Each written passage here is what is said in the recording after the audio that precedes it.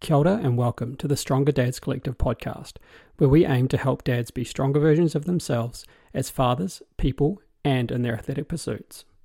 Let's get into today's episode. Kia ora and welcome to episode 26 of the Stronger Dads Collective podcast. Today I'm joined by Dr. Michael Zourdos, who is a husband and father of one. He is a professor at the Florida Atlantic University, so another guest from the States, which is awesome to have, a few internationals in a row here, or at least last week our guest was living in America, although was a Kiwi. Mike is also an author at MASS, which is the monthly applications in strength sport. I always forget what the end is, Mike. Can you tell me if I'm wrong or right there? Okay, awesome. You nailed it. Yeah. And MASS is a research review, which essentially pulls together the sort of latest and greatest findings in the research literature and kind of summarizes those and breaks them down. So it's kind of a cool little easy way to digest some research, but make sure that you're keeping up to date if you do enjoy that, geeking out about some of that kind of stuff, which I most definitely do. So, Mike, how you going? I'm doing great, man. I really appreciate you having me on. And as I just said before we were recording, we were chatting a little bit, when you reached out and I saw the nature of the podcast and kind of what you wanted to discuss, it was really exciting to me. I do love talking about training and exercise science and those sorts of things, but to have a little bit of a different chat today was pretty cool. So thanks for the opportunity. I do appreciate it. No, that's absolutely fine. It's going to be a pleasure to have you on, mate. I know that there's even just from our brief discussion prior to this, we have plenty of interesting things we can discuss. And rather than jumping into the background, I want to jump straight into what is topical and timely for me, which is I have a half marathon this weekend, and I've just told you before we started that I have just signed up for a marathon. And through the grapevine and maybe through some other podcasts as well, I've heard that you've got a bit into endurance training lately. And for the guy, some of you might know, but Mike used to actually squat every single day up to a max effort squat. And so running a marathon is quite different to a single heavy effort every day. So can you tell us a little bit about how you sort of moved into endurance stuff? And we can get back into some of that other stuff later, but obviously for me this is kind of front of mind just because I've signed up to marathon. So I thought, hey, let's discuss the marathon to start. Yeah, sure. Yeah, in this we can come back to this, but about a decade ago I went through a bout where I max squatted for roughly 150 days in a row, and during the latter portion of that it was actually twice a day, and so it was an amazingly awesome / miserable time during that 150 days. So amazingly terrible, I guess. But so recently, over the past 3 years, and then this goes farther than that. So whenever you want to get into the history, we can then go back a little bit farther. But I'll just talk more about the current times.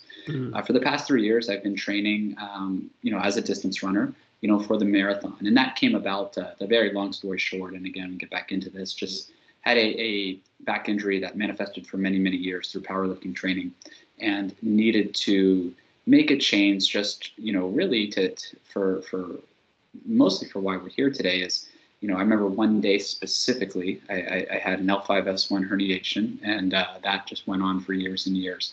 One day specifically, my son was very young, and I just couldn't go run around with him that day. And training had just taken its toll, and I said, I don't want to do this anymore.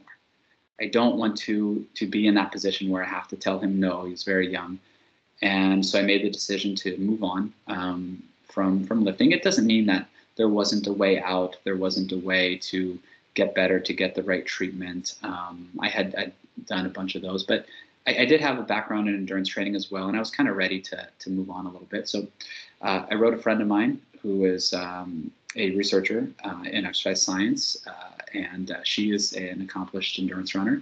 And I asked if she would coach me. She sent me a program, and the next day in March 2020, kind of actually weirdly coinciding with when the pandemic started, I started just training as a marathon runner for endurance training. I told her I wanted to focus on the marathon specifically. It's been a little over 3 years since I made that switch.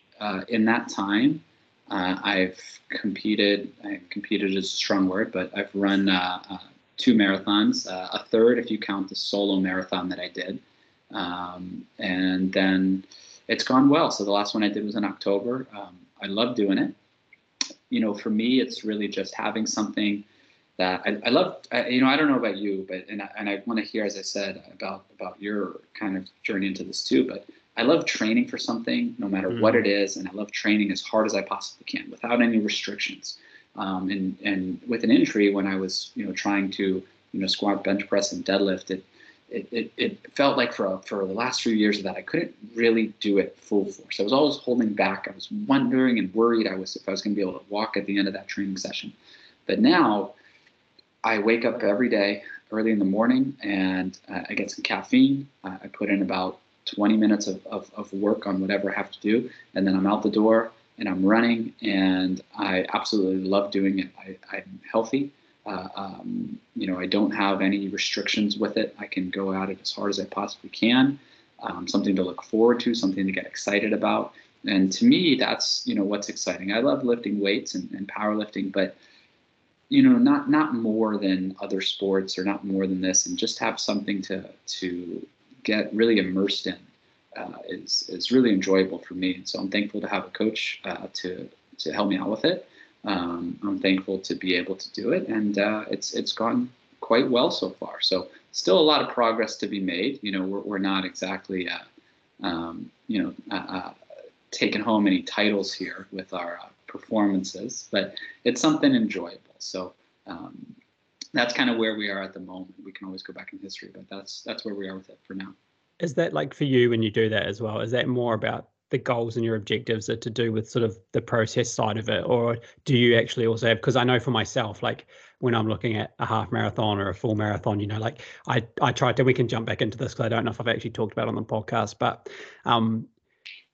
I ran a marathon a few years ago, and I'm going to be doing another one soon, and obviously in my head I want to beat that time. Like, is that similar for you? Like, you do one and then the next one you want to get better, or are you quite content with finishing them? Or, because you mentioned you're training pretty hard, so for me, in my mind, that's, he's trying to push it. He wants to beat his own goals or whatever it might be. Yeah, I'm training pretty hard in terms of I'd have to convert it into kilometers, but in terms of miles, I'm doing roughly a little over 90 miles per week. In terms of training. Yeah, my last. So it's performance is definitely important. So my last marathon was in October. I ran a 3:16. So I was about 7:29 mile pace, I think. And it's not like impressive or very good, but for being at that point 2.5 years into training, it's okay. So I have some goals I think I'd like to hit, and hopefully we can still progress. So I'm realistic in that. I'm 37 years old, and I'm have a family and those sorts of things. And so I realize there's probably only so much progress that we can make. But yeah, like you said, it's important to me to try and progress for myself, to beat the last time that I did. I'm not concerned about anybody else or hitting really even certain barriers, but just wanting to get better each time. So just like you said, with the process of it, and I try to take the process in anything, whether it's working on a scientific paper, and I want my writing to be better than it was the last time that I wrote that paper, and always improving, and knowing that you're working towards something. The kind of the everything you do helps you with everything else in life kind of thing. And so yeah, it is important to me, and that I put a lot of time and effort into it. But I try not to get caught up into thinking. I understand that I'm pretty mediocre at it, but it's really just for myself, and wanting to improve and do that. 3:16 isn't bad for for 2 years in, though, is it really? Like 3:16, what did I do? So when I did my one a few years back, as I mentioned to you before, it was when I was doing CrossFit, and I thought that I'd be able to, smash out a marathon on, I think, 3 days a week of running. I think I was doing like one fairly short intervals type day, one probably medium short run. I'd probably call it a short run these days to myself. And then one long run, which I basically just built up to like 30, I think it was 2 or 33 Ks over the course of that block. So 20 miles, I think, was sort of the longest run. And I vividly remember I think it was 7Ks to go, I think it was. I was looking down at my quads, and the like piece above my knee was cramping up so much that it looked like I didn't have a quad on top of my knee anymore. Like the cramp was just so bad. And I had, in that race, I had my brother and I had started it together, and I was fitter than him, based on all the training and all that sort of thing. So I'd said goodbye to him at the half marathon mark, and he caught up to me about that same time. Sees this guy in front of him walking, and it was just like, I'd carried him through like a half marathon, like a few weeks prior to training, because he hadn't been doing that much. And then on the day he just comes out and, didn't think that. I thought that was, I thought that looked like you up there, but I wasn't thinking that it was. And then he caught me, and we ended up crossing the line together, and it was pretty cool. But for context, that was a 4:26 time, Mike, not a 3:16. So quite a bit behind you. But I mean, for me, it's like, hey, I want to get that sub 4 because I haven't done that, and I'm aware with a baby due in November, time constraints are going to be put on again soon. So for me, it's like either I do the marathon now or I wait a few more years. And I intend to be running then anyway, but I'm like, hey, I'm fairly fit at the moment after this half marathon. Let's at least just knock that sub 4 off to start. Maybe Mike's 3:16s are on the, long-term horizon goals, but definitely not at the moment. And 90 miles a week is a fair bit more than what I'm doing, mate. So that's about 150 Ks for the New Zealand listeners and people over this that use the Ks. Yeah, it's about 150 Ks a week, which is quite a lot of running. Yeah. Well, I only have one kid, and he's 7, so I have considerably more of a window to train than you do. I remember what it's like having at the moment. But no, that's awesome, man. I think it's just a super enjoyable activity. I also enjoy the fact that, the one thing I really started to appreciate is when traveling, from being a competitive lifter, I would always have to find the right gym and, travel with my squat shoes and my belt.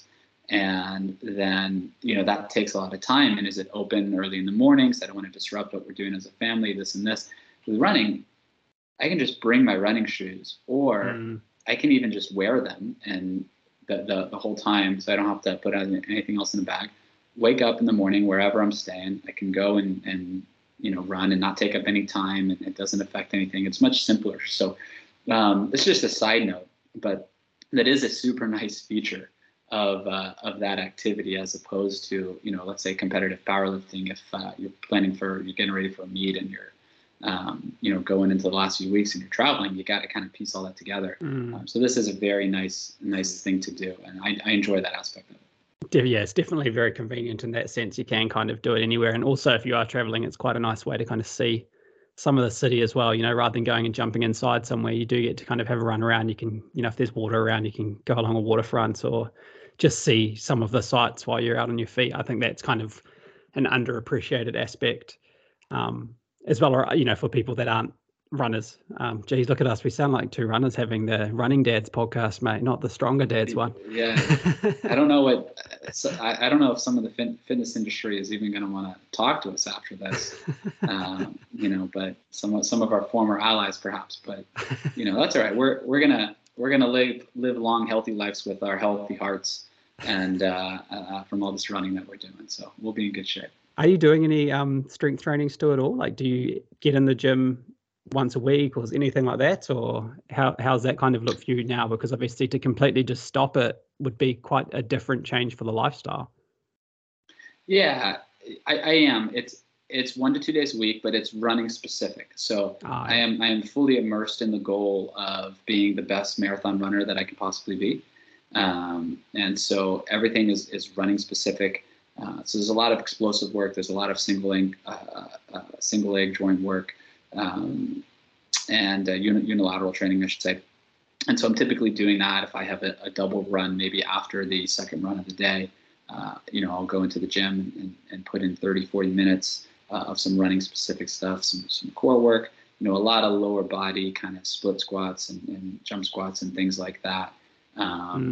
That's just specific to marathon training, piecing together the data the best I can in that realm to be able to put together program. So 1 to 2 days a week there. I do think that it's beneficial. The data is pretty strongly in support of improvements in running economy with some explosive resistance training, especially. So yeah, I'm utilizing that. And when I started getting into this again, though, it was kind of it wasn't just like a one day stop lifting, next day start running, right? So I actually, in a previous life from 2007 to 2009, ran 5 marathons. Okay. And then I So played soccer you're not in new college. to this by any means then. No, I played soccer in college all the way through. Played on a good club team, and then played at a university here in the United States. Should we jump back to the very start, Mike, and work our way back up through this? Sure. Well, Sure. I just was sort of thinking there, we're almost talking about what we're going to talk about when we go through the background. So should we just get into that? Should we just, so where did you sort of grow up? What was family life like for you when you were younger? And I mean, you can almost just talk us right through from childhood right through to, what you did in the sporting sense as well growing up, and, how you ended up at Florida State teaching. Sure. It's a lot of information about me. I don't know if people need to hear all that, but I'll do. We're all about stories here, Mike. People's stories. So yeah. All right, here we go. Strap in, everybody. So yeah, so I'm from in the United States. I'm from a state called Maryland, and actually the easiest way to describe this is just outside of Washington D.C., the capital of the United States. And so I grew up about 10, 15 minutes from the Maryland D.C. Line there, right? So I'm right around that area, kind of closer to the Northeast here in the U.S. And so I'm 37 years old, so I was born in 1985, and growing up, I had a great childhood. My parents live close to me to this day, so I grew up there. And as I grew up, I was always into sports. Did you have any brothers or sisters, Mark? I did. I have one brother, yeah. And as I grew up, I was always into sports. Played soccer my whole life, and then played through college. But played competitive golf at a pretty decent level. Played a lot of other sports when I was younger as well. And really anything that I could. My father and I watched sports on TV essentially every single night. We still, text and call and talk about them every day. We were talking about the Golf U.S. Open over the weekend, watching that, which just finished up. We're big hockey fans. Growing up around D.C., Washington Capitals. If anybody's hockey fans, that's our team. We follow them religiously to this day. So that's a big part of our life. Just grew up and played sports all through school. Was an okay student, not a great one. Went to undergraduate university at a school called Marietta College, which is in Ohio, another state here. It's about 4.5 hours away from where I grew up, and primarily went up there to play soccer or football, as everybody else in the world calls it. We're the only ones that don't seem to understand, but went up there to play. Played up there for 4 seasons, graduated with a degree in exercise science. We just for your reference, though, we do actually, we still struggle to call it football. It would have been in the last probably 5 or 10 years that we transitioned from calling it soccer into football. So everyone in New Zealand, at least, would have fully been on board with you calling it soccer. If they don't play the sport, obviously, they would have been fine with that and knew exactly what you meant. So, you know. Okay. All right. You're not that much later. You'll change soon, and you'll keep up with us. It's all right. All right. Well, we're on the way. We're getting there. Well, I do currently live about 15 minutes from where Lionel Messi will be playing his home games very soon. Oh wow! Yes. Yeah, he just signed with Inter Miami, and so I although I don't know if I'll be able to attend a game because I did look at ticket prices, which are now insane. That would have changed recently as well. Oh man, you could get tickets for US dollars, maybe high up, under $100. But now it's a couple thousand immediately. And so I won't be attending his games right away, and I'm sure they're all sold out already.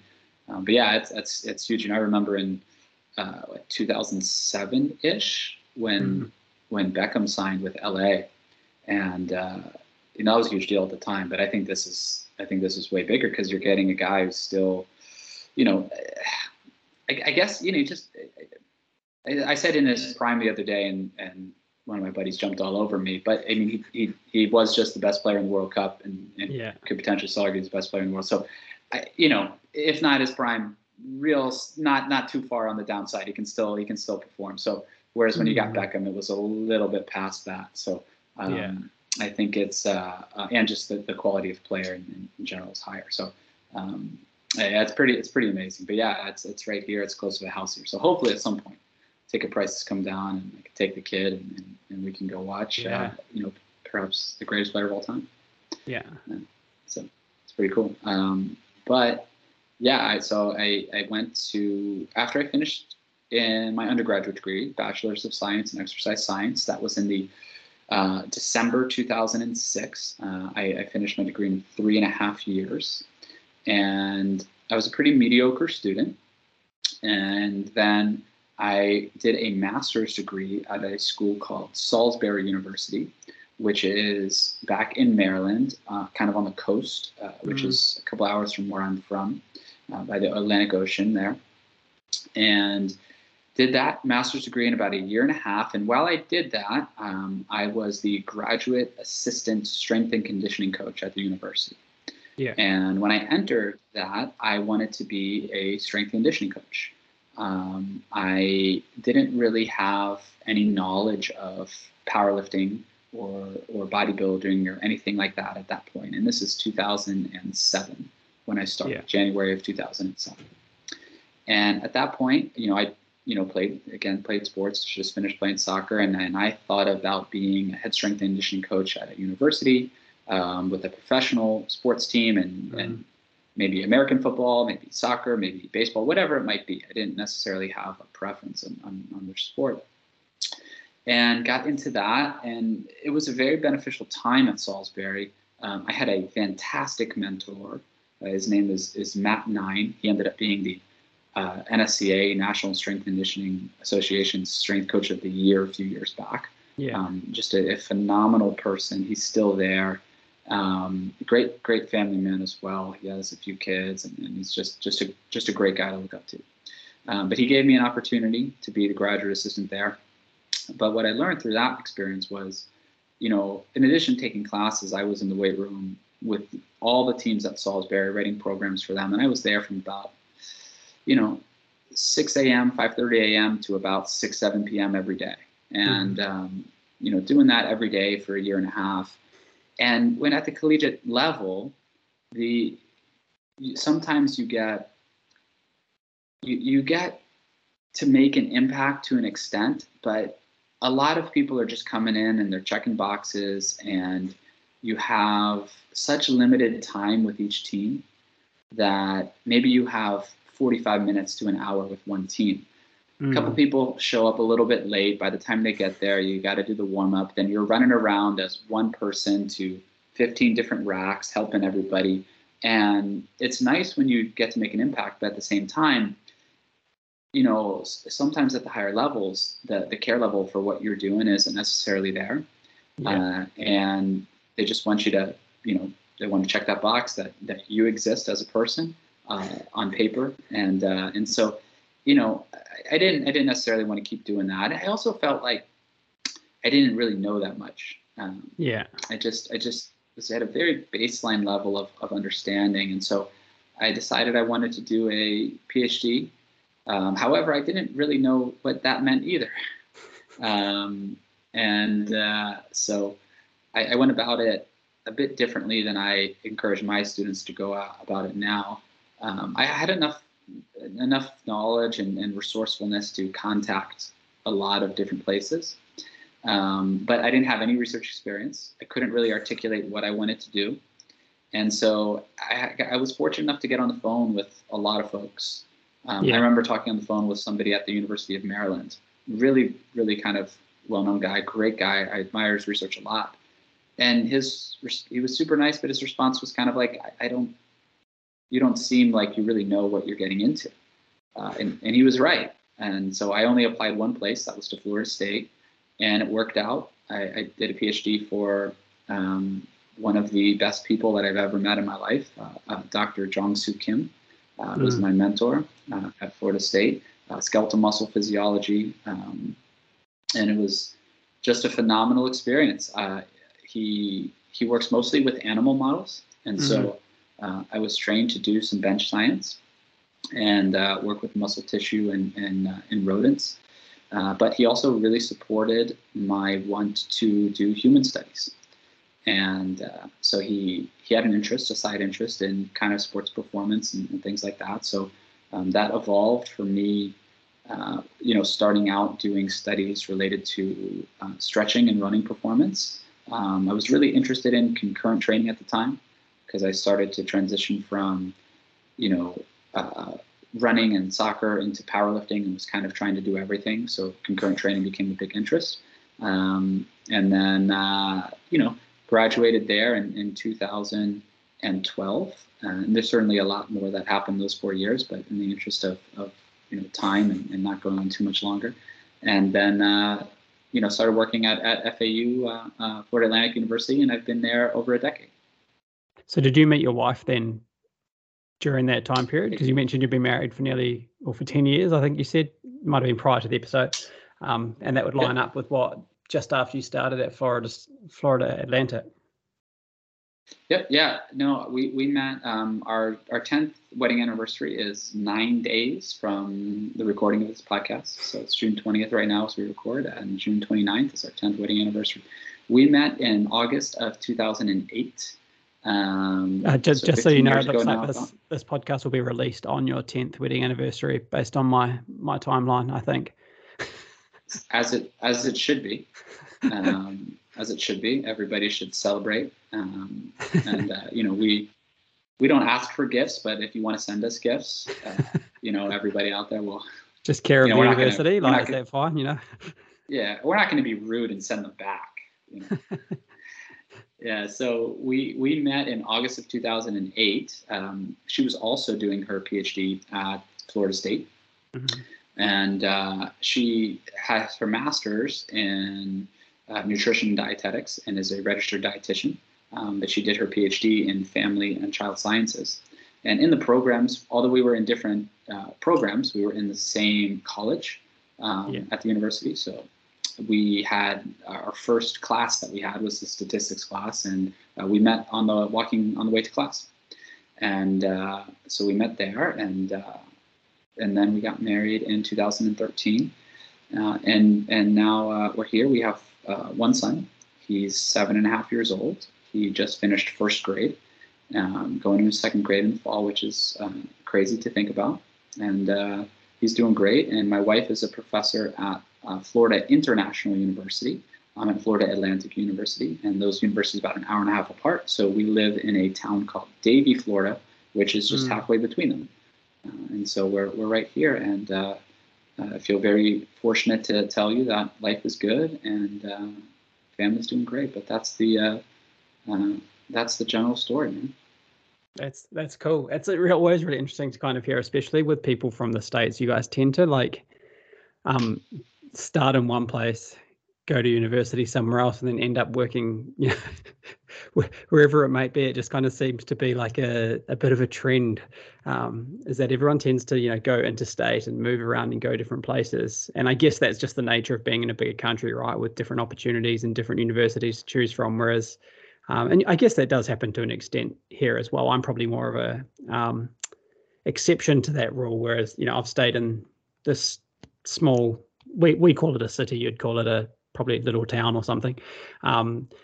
And I've been here since I was like 12 or 13. We moved around prior to that with my family, following dad around because he was a dairy farmer or managing dairy farms when we were growing up. So we moved around a lot to go to the farms. But what did we move? Probably 4 hours was about the furthest away that we moved from where we started. But then again, in New Zealand, you wouldn't really be able to move much further than 4 hours away from any one point and stay in the same island. So unless you're moving between islands, you wouldn't be moving further than that. But it's quite interesting how that always seems to be the way. Like you guys go to university somewhere different to where you grow up, but there's so many options, I guess, over there as well. Like, did you intend to end up living in a different state? And from my perspective as a not student or not scholar of US geography, how far away are these places from each other, like where you studied at uni and then where you work now compared to where you called home growing up?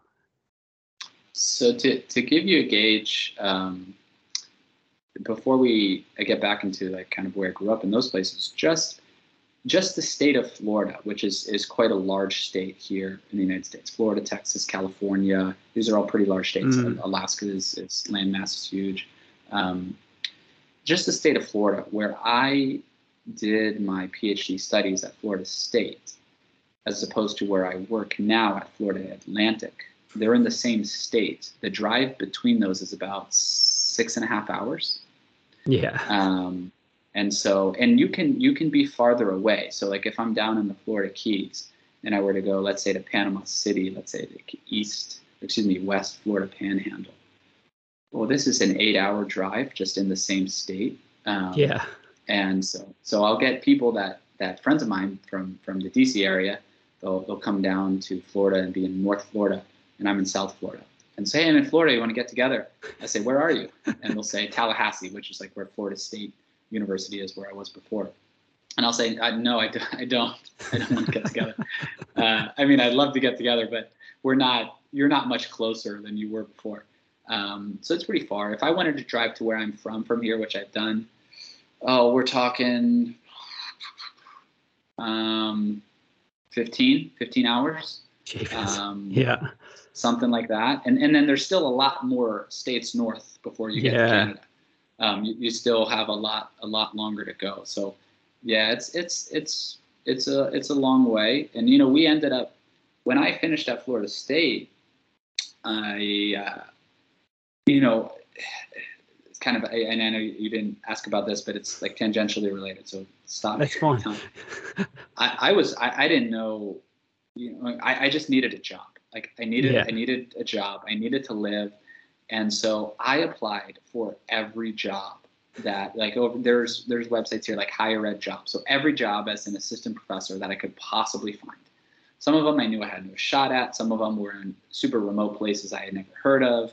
I didn't care. I didn't know if I was a good candidate. I didn't know if I was a bad candidate. I just needed a job. So I applied for every single one. And my wife at the time, we weren't married yet, but she had finished her PhD year before me, and she was out at Texas, University of Texas A&M Kingsville, which is, let's say, halfway across the country from Florida. And so we were trying to figure out, can we want to get married, but we also want to make sure we have our own careers, or we're successful, we're each independently doing well, and that sort of thing. So it's very difficult to find 2 academic jobs in the same place. And so I applied for every job I possibly could. I tried to look where she was, and I was offered a considerable number of those. I went on the interviews. I think I went on 11 interviews, and I was offered 10 of the 11 positions. Wow. It was well. I'm still annoyed at the one I didn't get, and it's always the one. But yeah, it's always. And but no, I was super fortunate, and that one wasn't. I shouldn't have been offered. It wasn't a good fit. I wasn't the right person for that. And but the reason I did that is I wanted to, find a place that would be good for both of us. Maybe we could both get a position there. Maybe I could get a position where she was. But where we live now is very close to my wife's hometown. And so if I couldn't find a position where she was, she said that she would come here because it's where she was from. And she had her family here. And she had started plans to open a dietetics practice because she was a registered dietitian. But it happened to work out perfectly that right when I applied for this position, there was another position open at Florida International, where she is now. And we both happened to get those jobs, and it just was amazing the way it worked out. And so we could come and move here, and we just feel so fortunate to this day to be able to do that. So it's a long-winded answer, but the answer to your question of how close are these places, none of them were very were very close. Yeah. None of them were super close. So, but I am also fortunate now that my parents have moved down to close to where we live. So they live in Boca Raton, which is where our university is. I live about 45 minutes away from the university, but they live right here, which is amazing. And so I'm able to see them, see them this past weekend, and spend a lot of time together, which is nice. Yeah. No, it's nice having the family close like that. We don't have that at the moment. I used to have my mum lived here. Dad had moved. Did Dad live here as well? I think they both lived here for a little bit at the start, but we didn't have any kids then. And now that we have kids, we're like, man, it would be so nice to have like at least within sort of drop-off distance, one set of grandparents or visiting distance for them, because my wife's parents live, what would it be, about a 5-hour drive away. And then my dad's about a 4-hour drive away, and my mum's about a 2.5-hour drive away. So it's kind of like there's no one right here that is family, that you can drop them off, or that immediate family, grandparents and stuff. So I'm a little bit envious of that. Whenever people tell me that they're relatively close to their in-laws or their own parents, I'm like, oh man, that must be super handy at times. And we do have friends that are supportive. I'm not going to deny that. We're lucky in that regard that people will be willing to come and help, but it's a bit different. Handing your kid off to a friend to help, you kind of don't feel quite as able to do that, whereas when it's a grandparent, hey, they want to hang out, you're not burdening them. They're probably stoked to have that. Exactly. Yeah, it's definitely a different feeling for sure. Yeah. So when you're doing all this training, we're doing all this study and stuff, did you end up getting into powerlifting over that time? Because I know, from your history and the research that I've read and things from you, there has been a big emphasis on powerlifting type measures and models and that in the past. So it's just kind of probably even in the present, sorry, but you know what I mean? It's been a theme for you. So how did you transition from being a football player, soccer, just so you remember, into a powerlifter? Because they're quite different sports. You got to be, as you mentioned, you were doing the marathon running earlier, because back in the day, because football's quite easy transition into that, right? It's plenty of running time on your feet. So how did you end up getting into powerlifting? Because it seems like it's a little bit left field compared to your history. It is, yeah. I guess the original etiology of this, even though I didn't know what powerlifting was at the time, is when I was in 8th grade, this is when I started to lift weights. At the school that I went to, you had to play a sport or have an activity every season, like fall, winter, and spring. And in the fall, I always played soccer because that was soccer season at school, and I played on a club team outside of school as well. And then in the spring, I always played in middle school. I played tennis, but in high school, I played on the golf team. And then in the winter, in 8th grade, it was the first age where you could do I can't remember what they called it, but it was like you could sign up for weight training essentially. Yeah. And so I did that. And how old is 8th grade? Buddy of mine. I was 13. Yeah. 13. I was, right about there. And so, there was the first year that we did it. I remember there was just a teacher that was in there. He was a nice guy, but he doesn't know anything about lifting weights, right? And he just kind of sits there while you go do your thing. And my buddy and I, we didn't have any idea what we were doing, but we just did every single day. We did bench press. Every single day we did leg press, and every single day we did this rowing machine, because we were 13 and we didn't know anything, and that's just what we did. But I remember it's not too bad in a program. No, you gotta push, you gotta pull, you got legs, you're doing fine. Yeah. And I remember we got, pretty strong for 13-year-olds, and I just loved it, and kept doing it. And then in the year after that, I had one of the biggest influences, a guy named Billy Miller, Coach Miller, who was a CSCS guy for NSCA, CSCS, but just happened to work at the high school, one of the football coaches. And then later on, he and I would train together when I got older, and he really kind of helped mentor me through that. And I just loved to lift weights. So even while I was playing soccer, I was training with lifting in a way that I almost certainly shouldn't have been to be the best soccer player that I could be. It didn't really know that at the time. I was just getting bigger and stronger and getting older and getting better at soccer too. But it was great. And actually ended up, I left this out of the story at the first part, but ended up being, after Coach Miller left, I actually ended up being the strength coach at the high school for a little bit as well. Okay. Yeah. And, but anyways, what a phenomenal guy and phenomenal mentor to have at that time. And so then I just kept doing it, kept training through college, would be lifting weights, during the season, after practice, would be in the off season lifting weights, again, probably too much for what I needed to do. And then when I was running those early marathons, I was also lifting weights. I wasn't focused on the marathon at all. I actually didn't really train for them. The first one that I ran, this is true. This is a true story.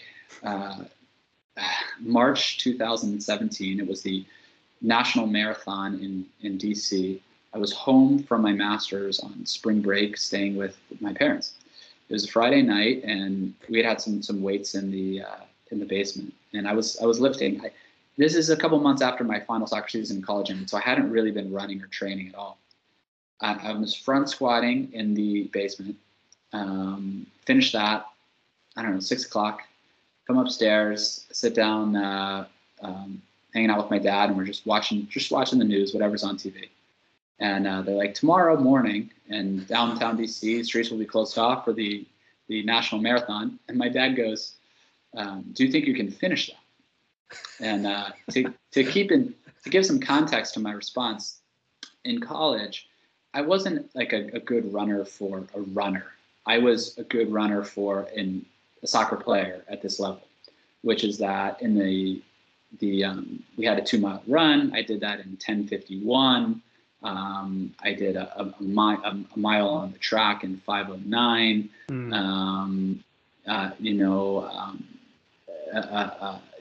Kind of like that. I was doing repeat 400s and like right about 60 seconds, like 62, 63. Like I was doing well. So when he said, "Do you think you can finish that?" I'm like, "Old man, I can run a mile in 5 minutes, maybe a little bit under. Yeah, I can finish." And he goes, I don't think you can. I don't think you have any idea what that's like. This is a completely different thing." Had he run any before? Then on TV, no, but he was a great athlete. He played college sports. He went to Colgate University here. I played soccer and baseball, played football in high school. He's a great athlete. And I mean, not better than me. I crush him and everything, but he's okay. So they say on television, they say, you can still come down to the DC Armory to sign up tonight until 9 o'clock. And he's like, I don't think you can finish that. I said, let's go. So we go get on like the train, what we call the metro, but like the train. And we go down and we sign up. And so the next morning he's like, I want to take you. I want to see this. And so he drops me off, and it starts at 7 a.m. And he goes, what time should I pick you up? And I'm thinking, like, again, I've never run longer than like 5 miles in my life or whatever. But I'm like, I can run a mile in 5 minutes, maybe a little bit less.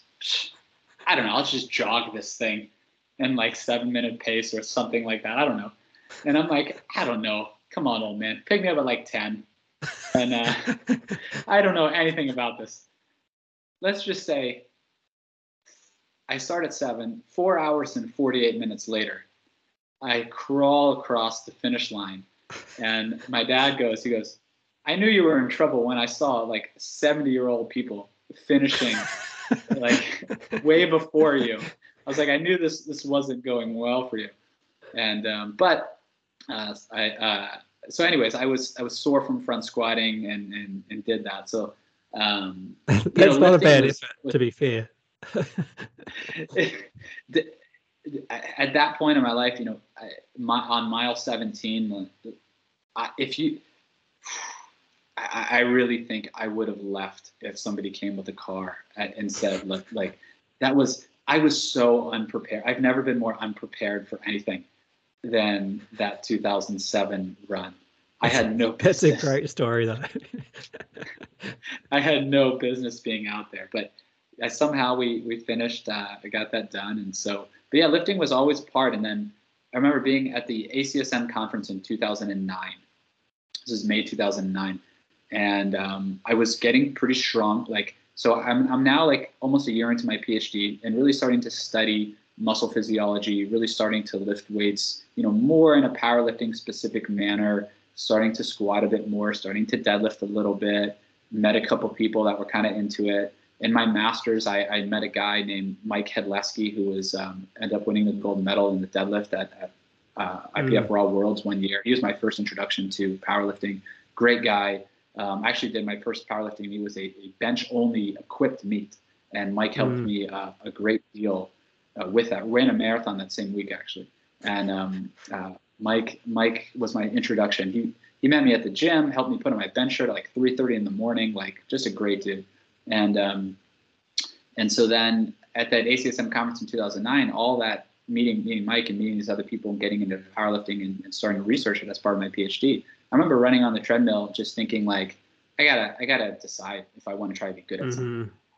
And in that moment, I don't know why, but I got off that run and I said, I'm done. I'm just gonna focus on powerlifting. I'm gonna, as I learned about concurrent training at the time, I saw the heavy dosage of running and the impact that could have on lifting. And I said, I'm gonna focus on this. And then there was a lot of, the research went into that with a couple other guys. We started the weightlifting club, which was really the powerlifting team at Florida State University. Ended up coaching them, competing with them, working with my buddy Jordan Burke, who is a very successful lifter on that team. And so that's kind of how I got into it, all of those things together. And then went into powerlifting, and it's what I started to really enjoy studying too. So, we started looking at that in our lab. That's cool. Yeah, I had no idea of that history, and I still just, that marathon story is cracking me up. I had a cousin that did something similar. So he was one of my students back when I was teaching at UCole here, and I remember he came in like hobbling to the first week of course, and I was just like real confused as to what was going on. And I knew he was good. He was a harrier. He was a really good runner. So for him, it was probably something he could, jump in and do because he had that background. But I don't think he'd been training with running consistently, and it was the same sort of thing. His wasn't the day before, I don't think. I think his was like the week before, because his dad was going to be doing the marathon, walking it. And I think he was like, I'm at home, I might as well just jump in. And so he ran a half marathon, I think, on the Wednesday, just to check he could actually run for long enough. And then ran this marathon, I think it was on the Sunday or something like that. And I remember it was like a good week or so, because he was not conditioned for that at all. He was just hobbling around. He couldn't volunteer for any of the labs week one, and he was normally always in there just because he was so sore. But your story was very, very similar to that. I was thinking of his one as you were talking about that. Yeah. So with the powerlifting stuff, were you doing that sort of training and that type of stuff when your son arrived? Like, what did your training look like around that time when he was born, and how did that kind of influence how you approached your training and what you did in your training? Like, was there anything that had to change during that time period? Yeah, that was 2015. He was born November 8th, 2015. Same birthday as my father, actually. And so, yeah, I was doing powerlifting training at that time. The last meet that I competed in, I believe, was in 2013. Yeah. And so I did intend to keep competing after that. My back injury did kind of preclude me from that a little bit. But when my son Zachary was born in 2015, I was still very much, training for powerlifting. And I actually remember at that time I was in a pretty good spot. I was feeling pretty strong. And, so I guess the general response there is if we think to that first year or so, certainly time obviously became more limited, right? So whereas before I was super fortunate to have a garage with a squat rack and a mat to deadlift and things I need, and had a laboratory at the university which had everything that I could ever want to train. And so I could go in and collect data, work with the students, and then we could take 3 hours and lift weights. Yeah. And those sessions become long because you're hanging out, you're chatting, whatever, and you could do whatever you wanted. But that for most days of the week, that kind of goes out the window. When you have a kid. And, my wife and I, I think we're super fortunate in this regard, where we kind of split everything 50-50, but not in a way of like, hey, you do this and you do this, or this is this, just whatever needs to be done, whoever is available does it. And so at that time, we both, being professors, have flexible schedules too. And so I was a little bit farther along toward tenure than she was, just because she started at her university after me. And so at that time, I remember putting myself in a position, this will get to the training, about a year before that, where we knew we wanted to have a kid. And so I really worked far ahead on researching papers and having things in position. So once we had Zachary, I could essentially, stay home. Mm-hmm. And I was able to do that. My wife had needing another year or so to really get some stuff out for tenure. I was able to really, say, I still needed to go in maybe once a week. But there were some weeks where I didn't go in at all. And she could go in 3 days a week and get her work done.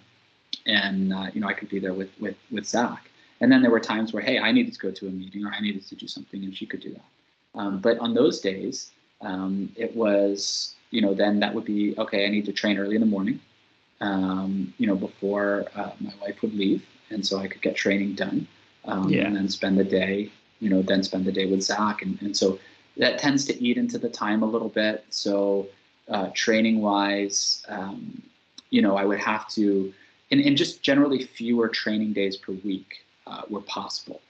And so I would need to implement things like certain supersets to save time, to get everything in. A lot more work of, let's say I'm going to work up to a top set to be able to maintain strength a little bit, and then try and use some drop set, rest, pause set techniques to get a little bit more volume in kind of a time efficient manner after working up to the top set kind of deal, to be able to maintain strength. And it was able to work pretty well and do it pretty well. There's a lot of downstream effects that I'm sure all too well of, let's say if there's, a lack of sleep or fatigue and things that you need to do to be able to adjust for training and so forth. But fortunately, we just have one kid and there's two of us. And so, and with flexible schedules, there were some days where, we were both home. And when that was the case, okay, I got him right now, you go and train for an hour or two. And we're both super, the thing that we have is my wife and I are both super supportive of each other's goals. And so if there's something like that that's important to us, which I think is huge, I remember, I think when Zachary came home from the hospital, he was jaundiced. And so they sent us home, which, he has high bilirubin. And so they sent us home with this blue kind of a light blanket. And I don't know, Hayden, if you had this, but it's not uncommon. So I'm sure somebody listening to this has had this. And so he was home for a few days, and then it actually didn't work. So we had to go to the children's hospital for about a week. But he sent us home with this blue blanket. And I remember just sitting there with him all day with this blanket. And it was like maybe this third or fourth day. And I remember my wife, we're both home. She looks at me. She goes, "You should go lift weights." And I was like, no. Like, I hadn't even thought about it. Like, do I want to lift weights? Of course. But I was like, I honestly hadn't thought about it, because I was like, I'm just not going to train this next week. Like, obviously, no big deal. And she was like, no, this isn't, I know this is something that you work hard at. We're both here. You should take an hour and go do that. Yeah. And so it was amazing. And so I went and I did that. I felt okay. And then, obviously there was things that she needed to do. And I was like, no, I got this. Like, you go do your thing. And so I feel super fortunate in that, I've given some long-winded answers here today, but I feel super fortunate in that, yes, training did have to be altered. But, our family structure is such that I think I was able to still maintain, for the most part, what I was doing. And I feel very, very fortunate about that.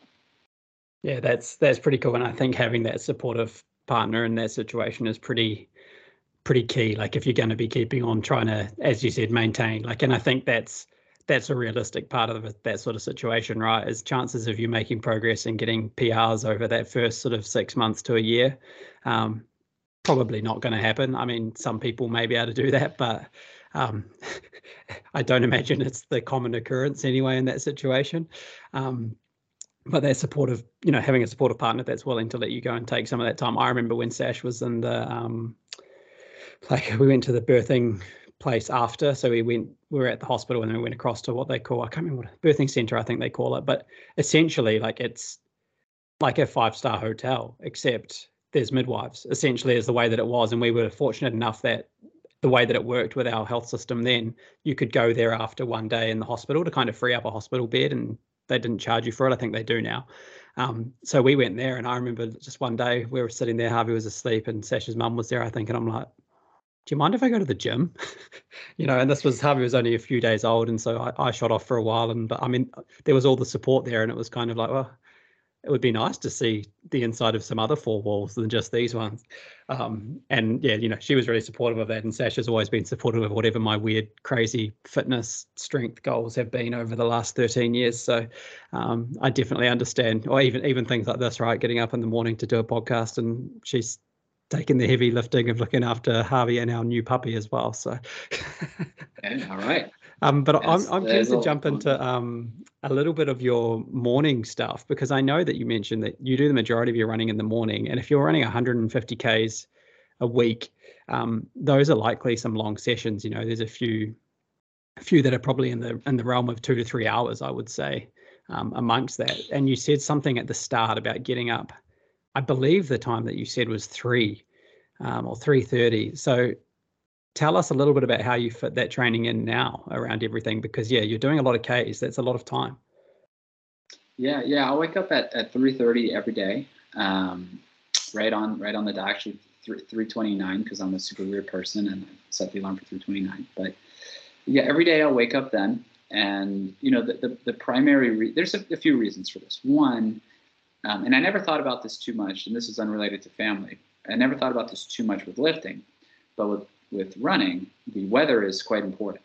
Yeah. And in where I live, it's a hot climate.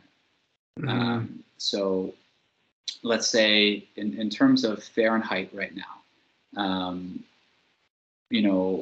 during the afternoon in Florida, it's over 90 degrees, so in the mid 30s? I'm just doing Celsius. A calculation now. Okay. Yeah, 32 degrees. Yep, so pretty warm. Yeah, 32 degrees. Yeah. So that's very hot to run in. So even in the early morning, in where I am now, it's 79, 80 degrees Fahrenheit and 100% humidity, which is still that would be the killer too. From that humidity. Yeah. And so from a Fahrenheit perspective, ideal running is let's say around 50 degrees, and so one of the reasons early is because doing it early is just going to be the best time, especially for where I live. There are other climates in the United States, but they're far more north. We're pretty far south here, where you can do it a bit later. But the other reason is just, I want to, I've always been a morning person. So I like getting up in the morning. I like doing that. I feel great doing it. I feel super energetic for the day. And I like having it done, and I don't have to sit there and think about it all day. I don't want to eat too much because I got to run, all these miles later, so forth. So I can get that done. But the other is, we have a pretty good routine with our son in the morning, and I don't want to miss anything. I want to be present for everything. I want to be able to help him with what I can. I want to be there for my wife as well. So like on the weekends, let's say we'll have, family stuff. He'll have a soccer game or a basketball game or a swim meet or whatever the kids have, right? Which kind of expose them to everything, see what he likes, and we do all that. And so I'm not going to miss that. So I'm going to wake up early and get that done. And I don't want to do it at night after that, be exhausted from the whole day. And again, want to spend time with the family, winding down at night. So during the school year, our son, we leave for school about 7:30 or so, but he'll wake up at 6. And when he wakes up at 6, he he plays the piano, and so like he'll have piano practice, and then at home we do some other school, like he does reading, and then I teach him math every morning. And so if I can start running by 4 o'clock, I can be done right at 6, and then I can shower, eat breakfast. My wife does piano with him, and then I do the reading and math. And so I'm done, be ready to that. I can take him to school every day. And then during the day I can work, or in the summertime, like now it's summer, so he's home, he's not at school. And so I can spend time with him all day, spend time with the family all day. And so for me, it's just a way to get that done, and it doesn't interfere with everything else. And so, yeah, it's a decent amount of miles. Typically most runs are like 12-ish miles. So now some days 18 Ks, again, just translating for people. Yeah. The longer runs, I guess, are on the weekends, maybe about 30 Ks, about 18 miles or so. Yeah. And then there's usually one workout mixed in. So like one interval day where I'll say maybe there's running like maybe 4K, and then running, intervals of some kind, maybe like 5 reps of 5 minutes hard with, 1 to 2 minutes of jogging in between, and then another 4K at the end of it, something like that. Is the majority of your training easy runs, like zone 2 stuff, and you've got a couple of key workouts each week? Is that how it tends to work, or does your structure look a bit different to that? Yeah, no, it's almost spot on for what it is. So my coach, her name is Sarah Mahoney. She's one of our closest friends as a family, and she is a department chair of exercise science at Bellarmine University, which is another university here in the United States, and an excellent endurance runner. And so she has me training Tuesday through Sunday. Monday is my off day, which is why I said to you I would have picked a 4 a.m. time if it was on Monday. But Tuesday through Sunday. And so typically Tuesday I'll have a mid-duration easy run, let's say 12 miles in the morning. And then I'll do about 4 to 5 in the afternoon. So I'm going to go out for another one here later today. Wednesday is usually a workout, one of those interval sessions, maybe a double, maybe afternoon running. Thursday is usually about 12 miles, maybe a double. Friday, again, about 12 miles, maybe a double. Saturday is long, somewhere between 16 and 20 miles. Sometimes like some moderate to hard running mixed in, either at the end or in the middle, and then some of it's easy. And then Sunday, maybe about 12 easy. So most of it easy, one workout, and then a long run with some faster paces mixed in. So yeah. So I don't know if that's pretty similar to what you're doing or what you've seen. On a larger scale in terms of kilometers, probably quite similar in terms of like I'd say the approach. The organization. Yeah, like I tend to have, how it's been working, with the half is like I tend to do 5 days at the moment of running because I'm trying to fit in some lifting still. I say that, optimistically, but normally there's at least one proper lifting session with heavy deadlifts and stuff, which has typically fallen the day before my longer run, which, may have pace built into it as well, like half marathon pace stuff. And then I've got 3 of those other days are generally just about sort of 5K, so 3 mile type distance, maybe a little bit longer on one of those, might get up to sort of 6 miles as like a medium long run day. And then there'll be the interval one, or a like slightly higher intensity day, or a workout day. That's funny, isn't it? Like with the running way of describing it, like your easy runs you just call runs, like they're not anything special. And then you have these other ones which you term like a workout, like, so the Sunday and sort of Wednesday or midweek would be my workout days, and then all the others would be easy. 2 of those quite short, about 3 miles, one of those maybe up to 10 to 12 Ks is what it was sort of sitting at. And then that longer one would either be just fully easy, or the closer I get to, the event, essentially, it becomes there's built-in pace efforts throughout that. So that's kind of been how mine has looked. So kind of a similar type of structure and approach, but obviously on a different different scale because of the distance and where I'm at with my stuff as well. But it's really counterintuitive, eh? That's what I've found when I think of what I thought endurance training and running would be like. It is quite different. Like I didn't realize that most of your runs are kind of easy jogs. I always had in my head, people were sending it, but then when you think of it from a resistance training perspective as well, like the majority of your work isn't at an RPE 9 or 10, like the majority of your work is sort of 6, 7 to 8 type RPE, or generally tends to be, when you're doing multiple sets, because it's just not feasible to push to 10 every single time. For every single exercise. So it's kind of a similar type of thing, like just moderating that intensity, because there's harder days, easier days, and it's the same sort of thing, just a different approach. Yeah, it's you're right. It's just not feasible. The interesting thing is it's a lot of volume, and to I think lifters that I've spoken to about that, I try to relay this to, they may not necessarily see because they haven't been involved in endurance training, is that for the easy runs, for anybody listening that isn't into running, you really have no care level what pace that's at. And that pace can fluctuate widely. Or you should have. You should have no care level. Right. You should have that's no part care of the challenge. Right. The danger is doing it too fast. Is looking at your watch and thinking, oh, I'm a bit slow today for this. It does not matter. It's putting that volume in, and running too fast can sometimes be a detriment. If you're feeling terrible after a workout or a hard day the day before, and you're going out and you're running 10-minute mile paces or slower, who cares?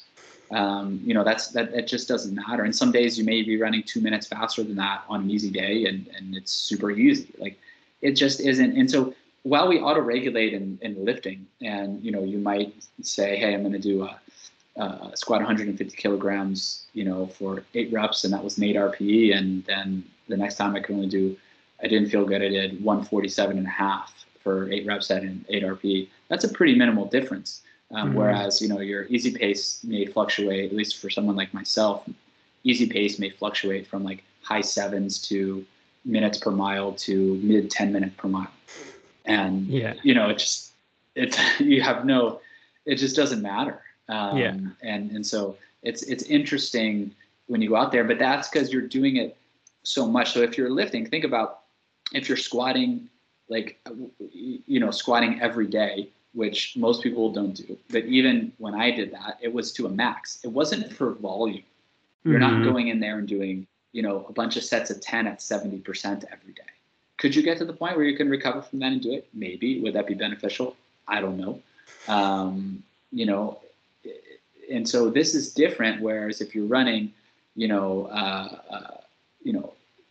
15 kilometers, 16 kilometers, whatever it is each day, you can't do that at a hard pace each day, and it's going to be counterintuitive to what you're trying to accomplish. But the thought is to build a huge aerobic base, put in a lot of miles, and then take advantage of that when the time comes. So it's for lifting, think about squatting, benching, deadlifting every single day, but not just every single day, because you can do that every day, right? You could squat for 8 reps, 5 sets of 8 reps to a 2 RIR one day, and then go in the next day and squat at 30% of 1 RM for 5 reps just to do recovery.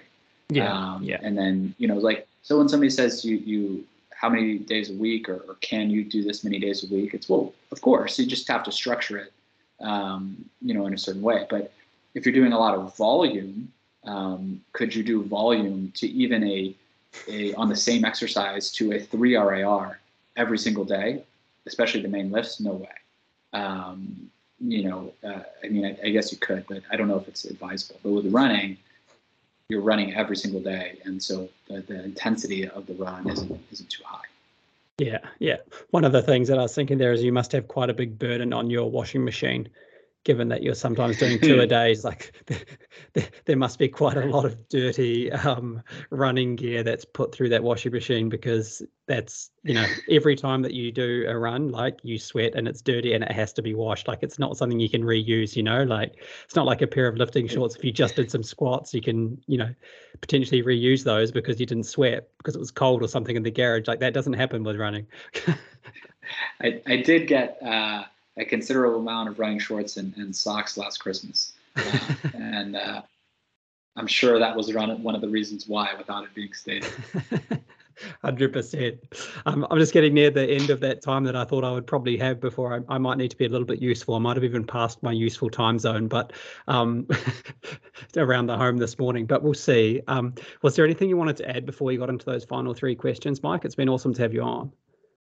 It's been great to be here. Like I said, I was enjoying chatting about this stuff. It's really, I think, Hayden, I think what you're doing is really cool. To have, to have fathers on and people on that can discuss this, because, like I said before I came on, once I was alerted of the podcast, I listened to some of the episodes, and I'm going to keep listening, because it's great to, it's really cool to be able to learn from, other people that are going through what you're going through, or what you went through.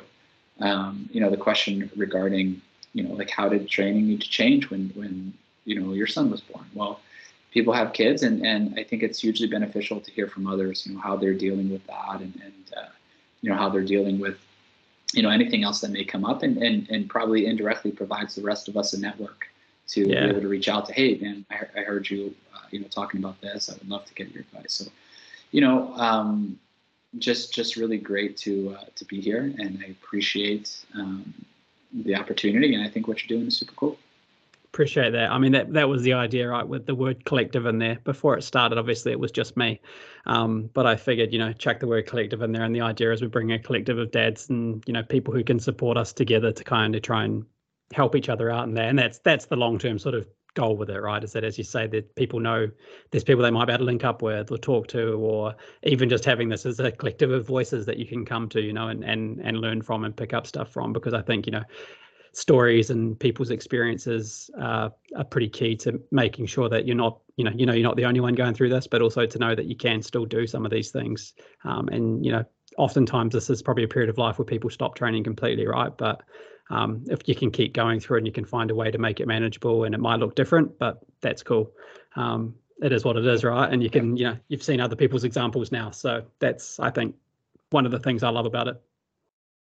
It is. And I guess one thing to add, it just came to me when you were saying that, is really just the mental aspect of training. Like it just, if training is something that makes you feel good, makes you feel motivated, and I think can really be really synergistic and additive to being a good parent. If that's something that, not that every single person in the world, but those of us that are in this field and that are doing this, if it's something that is a part of what you're doing, just as maybe if if you're an artist and doing art is something that's a part of what makes you feel good, you want to keep doing that.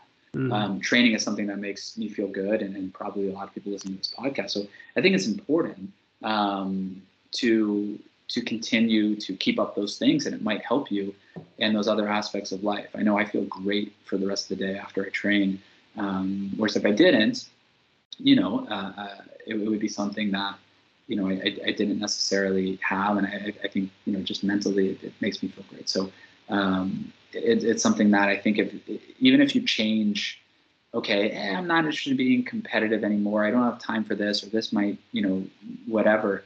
It doesn't mean that, you have to stop training altogether. It doesn't mean training couldn't just look a little bit different. And besides, just exercise in itself is just so powerful from a health 100%. Perspective.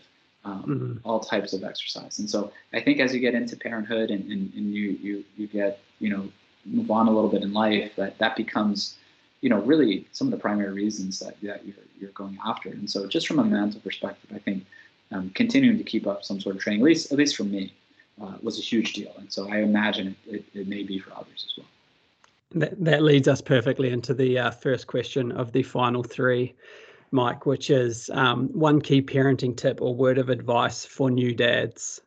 Don't know if that's just what you've given, but if there was anything that you had in mind for that question. And I think it could go for a lot of things, but to be patient and understand that you may have a plan for the day, but that plan may not work out at all as you expected it to. when you went to sleep, or you tried to go to sleep, I should say, the night before. But be okay with that. Yeah. It's easy to get frustrated, and I'm not immune to frustration, and I wasn't immune to frustration when, my son was born in that first year and so forth. But understand that, hey, things may be different today. I may have to move that training time. I may not get to train. He may, your son or daughter, they may, get unexpectedly a cut on their finger, and you have to attend to that, and that takes up this. Or, you may have to get a call from work, and you may have to go on a meeting while your kid is there, and you have to find a way to make them not know that your son is there crying and you're taking care of them while you're also that's how that goes. And stay patient and stay calm, and you'll feel much better about, and you'll be better at those tasks. Yeah. You'll be able to do them rather than, going in and then just always, if you have a partner, always be, willing to help them. In anything, because they're going to be willing to help you. And so just that patience and trying to stay calm, easier said than done. But things won't go the way that you plan, and just be ready for that. Yeah, I think that's a wise one. Definitely have a few memories that are in that, and I'm sure when this next one comes along, there's going to be the same stuff again, just on different scale. Second one there is the most helpful new habit that you've implemented within the past year. It doesn't have to be training or parenting related, but a new habit or something new that you've chucked into your routine that's been really helpful. The most helpful thing, I guess it's a little longer than a year, but it's been waking up really early in the morning. Yeah. And so that goes back a little bit longer than a year. Mm-hmm. But waking up early in the morning has been huge for my life in so many ways. But to get something in the past year, it's been to bring my computer and set up a workstation while I'm sitting in the carpool pickup line at school. Because that line, you sit there for about an hour. And so most of the time when I'm responding to emails and working on papers, this past year, I'm sitting in the first grade carpool pickup line, just hanging out, typing on my computer, working on things, taking meetings, doing phone calls, and making that time essentially as any time like that as productive as I can make it. So that way, when school is over and it's Friday night and we're having, family movie night, and we're kids getting a little bit older now, so we can actually watch cool movies now. Like we watched The Mighty Ducks this year. We watched some cool movies. But you can be present for that. You can do that because you're not so stressed about, hey, I have to get this done. I had a little bit of a drive today. I scheduled a phone meeting during that time. I was in the carpool pickup line. I had to finish this paper for one of my students. I finished it then, rather than looking at that as pickup time. I look at that as work time, and sometimes even get there a little bit early, so that way I can get stuff done. And so that's been super beneficial this past year. It's good. That's good multitasking in a way, or making the most of downtime, essentially, isn't it, really? Which is wise, because it's easy to sit there and do nothing of use. And then the last one, a book or podcast recommendation, or you can give me both if there's both. I tend to not. So most of the books I've read have been in my I don't want to say spare time, because I don't know there's a lot of that, but about 14, 15 years ago, I got really into studying economics. And so I would read a lot of economic textbooks from old from old economists that are no longer alive. And so I would do that quite a bit. So I have a few of those. I don't know if those are of interest. In terms of podcasts, I don't listen to many. It's more of, if I see or hear about someone who is on a podcast that I really want to hear from, I was like, I'll tune into that one. And sometimes it's fitness podcast, and sometimes it's not. And I'll say, this guy was on there. He's really cool. Or, she was on there. I want to check that out. Or just one of my a friend of mine is appearing on someone, and I'm like, oh, I'm really glad that he got an opportunity. I'll check that out. So I'm actually not a big podcast guy, and then I have some super old kind of economic textbooks looking at different theories that I've read over the years. So I don't know if that's the some of that's probably coming in handy for the mindset at the moment, given that we're going through an interesting economic time, and it all sort of comes, swings and roundabouts, doesn't it? So there's probably some stuff you're like, I remember them talking about this type of thing happening. Yeah, indeed. I read a lot of them when I was actually, when I mentioned to you before that I went on a lot of different job interviews when I was finishing Florida State, so which meant a lot of airplanes. And so a lot of those books got read then, and then in addition to some dissertation writing on there. So yeah, a lot of those old books. But in terms of podcast, I'm more of somebody who's going to follow, hear about a specific person and think, oh, I really want to listen to that. And I'll go check out that person regardless of the podcast. But obviously, Stronger Dads. It's good to be recommended on my own podcast, man. Thank you. Anyway, Mike, I should probably go and be a little bit more helpful. I may have missed that boat of being helpful, so I apologize in advance to Sash. But thanks so much for your time. It's been awesome to have you on and yarn a bit more and learn a bit about your story. It's always interesting to learn the other side, of people that you might have followed as, like a researcher or something, and actually hear about who they are as a person. So I've really enjoyed talking to you today. Same to you. I followed your work, so it's really a pleasure to get to talk and meet you here. And again, thanks for the opportunity. Thanks for listening to this episode of the Stronger Dads Collective podcast. If you gained anything of value, please go ahead and share this episode with someone else that you think may benefit from its content. Also, feel free to follow me on Instagram at HJP_StrongerDads. That's at HJP_StrongerDads. We'll see you on the next one.